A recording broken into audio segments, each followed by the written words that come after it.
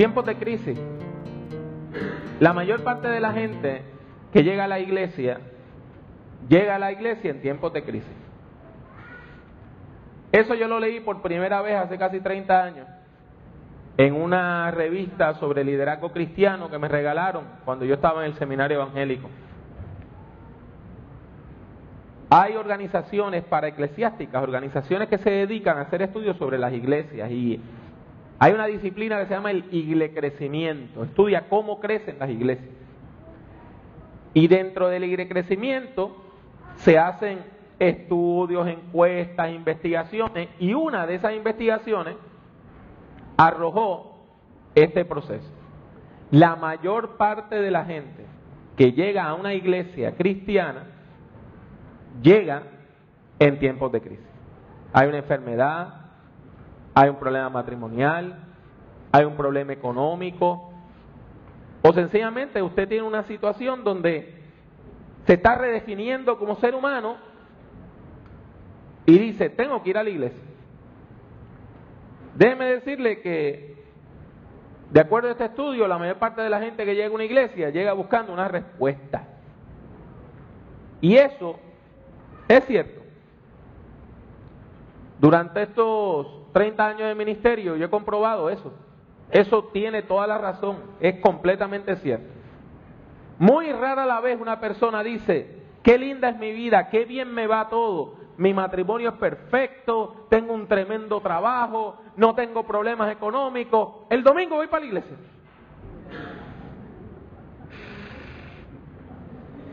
La mayor parte de nosotros decimos, vamos para la iglesia, en un momento donde la vida nos aprieta. Y aún aquellas personas que han sido criadas en el evangelio y criadas en la iglesia, a veces tienen una fe que va más o menos, y se afianzan en el evangelio en momentos de crisis también. Eso es así. Y eso a nosotros nos plantea un problema existencial. Cuando digo existencial, me refiero a lo que viene a ser un problema de la existencia del ser. Estamos hablando de filosofía. Y yo sé que domingo por la mañana hablar de filosofía, ¿verdad? Como que suena un poquito pesado. Pero el hecho es que este es un problema existencial, de esos que hace que nos duela el alma, no que nos duelan los huesos.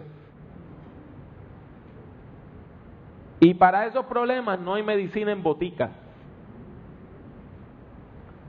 El problema es que todos nosotros que llegamos a la fe tenemos un pasado. Y muchos de nosotros nos avergonzamos de ese pasado y quisiéramos olvidarlo. ¿Eso es así? Eso es así. La inmensa mayoría de nosotros hemos vivido episodios que quisiéramos borrar, eliminar de nuestras mentes. La mayor parte de nosotros tenemos historias pasadas que no queremos que nadie sepa y que no queremos que nadie esté consciente de que hemos vivido esos episodios. Todos nosotros tenemos cosas que preferimos callar. ¿Y por qué yo me refiero a eso como un problema existencial? Porque eso nos hace sentir hipócritas. No estamos mintiendo, pero no estamos diciendo la verdad. Y nos sentimos hipócritas. Cuando guardamos silencio sobre el pasado, nos sentimos mal. Imagínese usted, hay una fiesta de la compañía, hay una fiesta de su trabajo, y usted hay una persona que conoce hace año y medio, 2 años, trabaja con esa persona, pero nunca ha tenido una conversación con ella. Y usted está ahí con su esposo, su esposa, y están hablando, y de momento la persona viene y le dice, oye, ¿y cuánto tiempo ustedes llevan casados? Una pregunta normal, ¿verdad?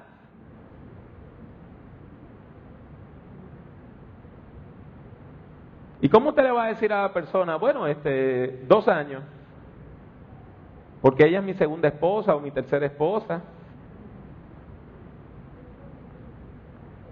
Esas cosas son como incómodas, ¿verdad? Y uno a veces pues sonríe y cambia el tema, porque bueno, pues, ¿a quién le importa?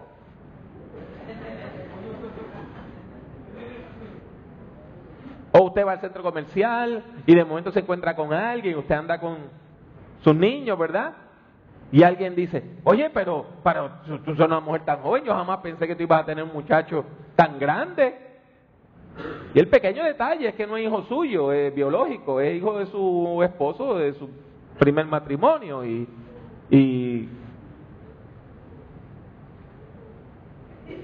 de nuevo,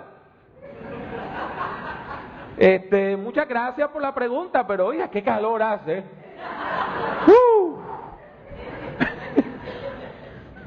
Porque, ¿verdad? Uno se debate, ¿le digo, no le digo? Porque si le digo después vienen las otras preguntas, ¿verdad? ¿Y qué me dice cuando eso ocurre en la iglesia? Cuando eso ocurre en la iglesia.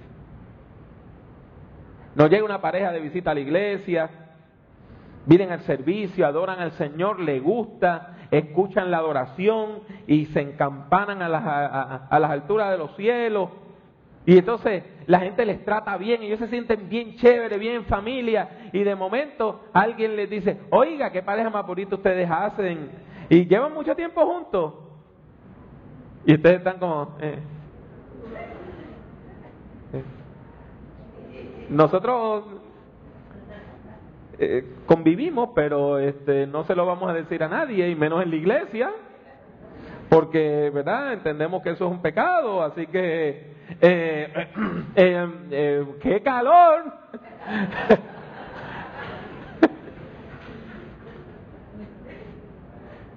¿Y qué me dice el sermón?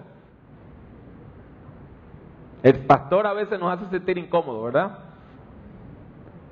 El pastor predica, la pastora predica y empieza a hablar en contra de un vicio, en contra de un pecado, en contra de una situación, empieza a hablar de las parejas que tienen problemas y uno se siente como si el pastor estuviera diciendo, usted al centro, mírenlo ahí, exhibit A. Y usted se siente como que lo están desnudando frente a todo el mundo y usted está como... y vuelve, ¡qué calor! A veces el sermón nos hace sentir mal porque recordamos cosas que no queremos recordar. Una pérdida, un vicio, una separación, un adulterio o hasta un crimen, porque algunos de nosotros hemos tenido problemas con la ley. ¿Usted qué uno hace en esos casos? Guarda silencio. Nos quedamos avergonzaditos. O lo que hace mucha gente, que se sonríen, salen de la iglesia y jamás vuelven. Hermanos, hermanas, yo quiero que usted sepa que Dios en su inmenso amor responde a la mayor parte de las interrogantes que usted tiene en la Biblia. Por eso Dios nos da la Biblia. Hay un autor que dijo una vez que la Biblia es el manual del fabricante. No me entendieron. Usted sabe que cuando usted compra algo, por lo regular viene con unas instrucciones que usted nunca lee. Pues eso pasa con la Biblia. Estas son las instrucciones. Dios nos crea y dice, aquí está el manual del fabricante. Y del mismo modo, como por lo regular, usted nunca leyó el manual de cómo operar la aspiradora hasta que se trancó y buscó la parte que decía troubleshooting. O sea, cómo bregar con los problemas. La mayor parte de nosotros nunca leemos la Biblia hasta que se tranca el bolo, entonces buscamos, ok, ¿cómo yo arreglo esto? Y lo lindo de la palabra es que Dios nos da palabras de vida, palabras de salvación que iluminan nuestro camino. Y sobre ese tema, yo quiero que usted recuerde a partir de hoy por el resto de su vida, Romanos 8:1 que dice, ahora pues, ninguna condenación hay para los que están en Cristo Jesús, los que no andan conforme a la carne, sino conforme al Espíritu. La epístola a los Romanos, escrita por el apóstol Pablo a mediados del primer siglo, explora las dinámicas de la fe y cómo la fe se va desarrollando. Y Él nos habla de todo, desde su momento antes de estar en Cristo hasta que después usted es un cristiano maduro. Habla del pecado, del perdón, de la salvación, de la justificación y de la santificación y de la vida cristiana. Es muy larga para resumirla acá, pero hay unos puntos importantes que usted tiene que conocer. Primero, Romanos afirma que todos los seres humanos somos personas pecadoras. Todas hemos cometido pecado. En algún momento, toda persona ofende a Dios y ofende a los demás. Todo. Así que no se sienta especial. Usted tiene esqueletos en el closet y cosas que quiere olvidar, y todo el resto de la humanidad también. Usted cometió un pecado del cual se avergüenza, pues todos nosotros también tenemos pecados de los cuales nos avergonzamos. Que si hay algún episodio que a usted le gustaría que nadie supiera, pues claro, y Jesús una vez le dijo a una turba de santurrones, bueno, el de ustedes que crea que está libre de pecado, tire la primera piedra. Y no hubo ni una que volara por los aires. Romanos 3:23 lo dice. Lo voy a leer en la traducción lenguaje actual. Todos hemos pecado y por eso estamos lejos de Dios. Todos.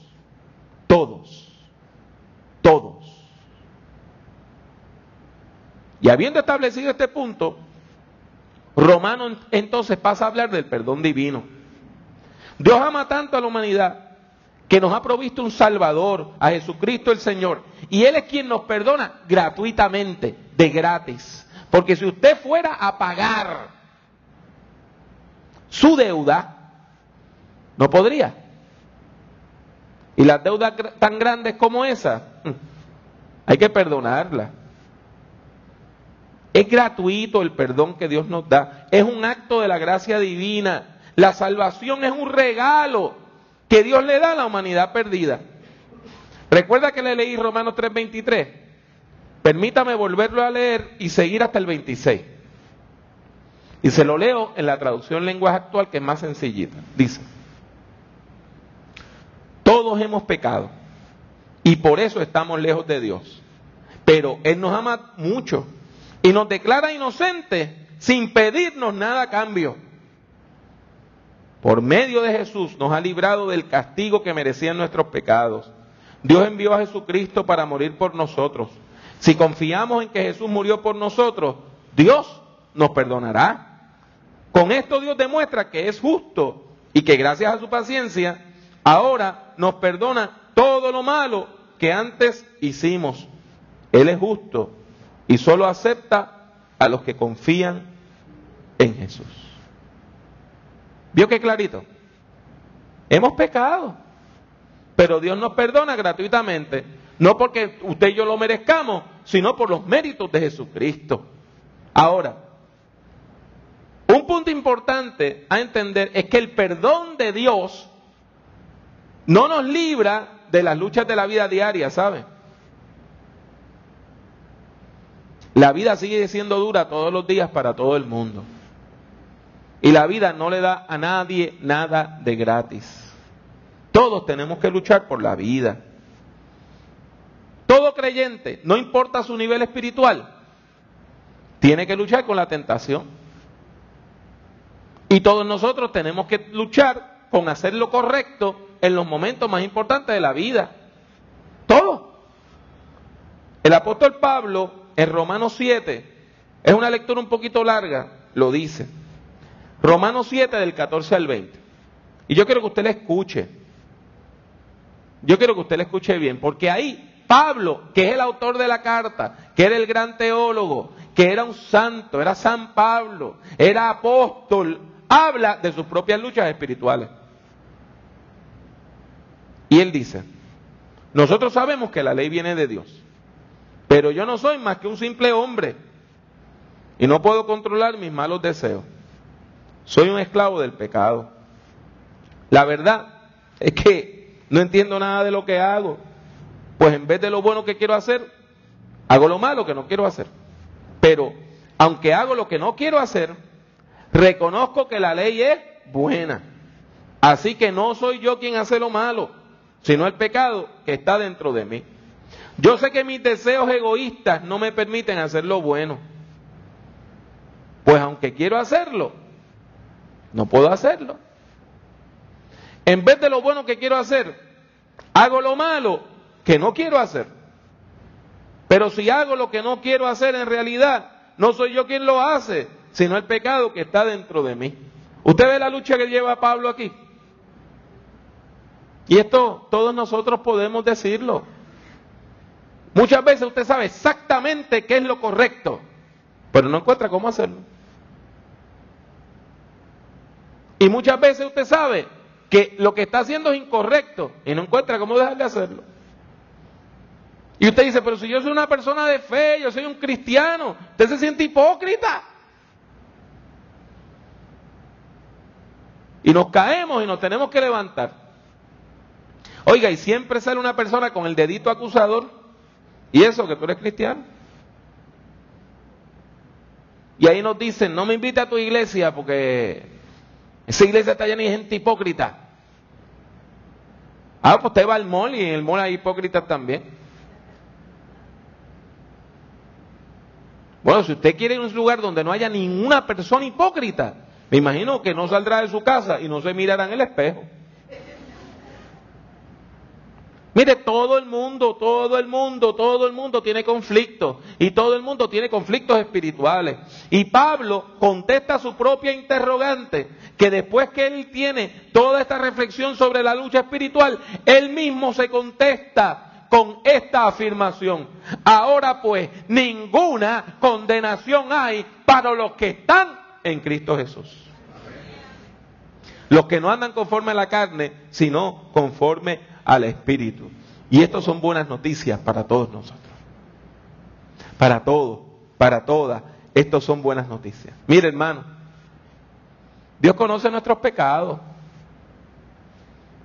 Y a pesar de conocer nuestros pecados, nos perdona. Dios conoce nuestras debilidades. Y aún así, nos recibe y nos fortalece para lidiar con ella. Dios conoce nuestro pasado mejor que usted y mejor que yo. Porque hasta las cosas que usted se ha olvidado que usted hizo, Dios las recuerda. Y a pesar de su pasado, Dios todavía le dice: yo quiero ser tu amigo, yo quiero salvarte, yo quiero darte vida. Por lo tanto, mis buenos hermanos, usted tiene que entender algo. Si el que manda a usted le da permiso de hacer algo, la opinión del segundón no cuenta. ¿Qué? Si usted está en su trabajo y su supervisor le dice que haga una tarea, y viene un compañero de trabajo y dice: tú no puedes hacer esa tarea, la opinión de esa persona no cuenta, porque ya el que supervisa le dio a usted el visto bueno. ¿Verdad que sí? Pues mire, si Dios a usted le recibe, ¿qué importa la opinión del segundón? Por lo tanto, cuando usted sienta dudas sobre su fe, y todos sentimos dudas sobre nuestra fe en algún momento, no permita que el pasado le oprima, ¿entiende? El pasado no puede ser algo opresor que nos coma por dentro y nos destruya la vida. Cuando la vida le duela y siente ese dolor existencial, cuando los recuerdos tratan de limitar su futuro, recuerde que usted aprendió por medio de la palabra que ninguna condenación hay para los que están en Cristo Jesús.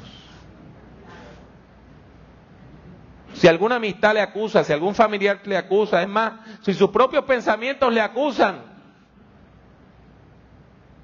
recuerde que ninguna condenación hay para Cristo, para aquellos que están en Cristo Jesús. Cuando las culpas del ayer le hagan pensar, yo no puedo estar en la iglesia, no puedo dirigir, no puedo cantar, no puedo ser diácono, no puedo ser anciano, no puedo ser pastor, no puedo predicar, no puedo dar clase. Repita sin miedo, ninguna condenación, ninguna condenación, ninguna condenación hay para los que están en Cristo Jesús. Porque si Dios nos perdona, si Dios nos perdona, la opinión del otro queda en un segundo plano. Aquel que hemos ofendido nos perdonó la deuda. Al que le debíamos, el acreedor nos dijo, no me debes nada. No tenemos deuda ya. Ninguna condenación hay para los que están en Cristo Jesús.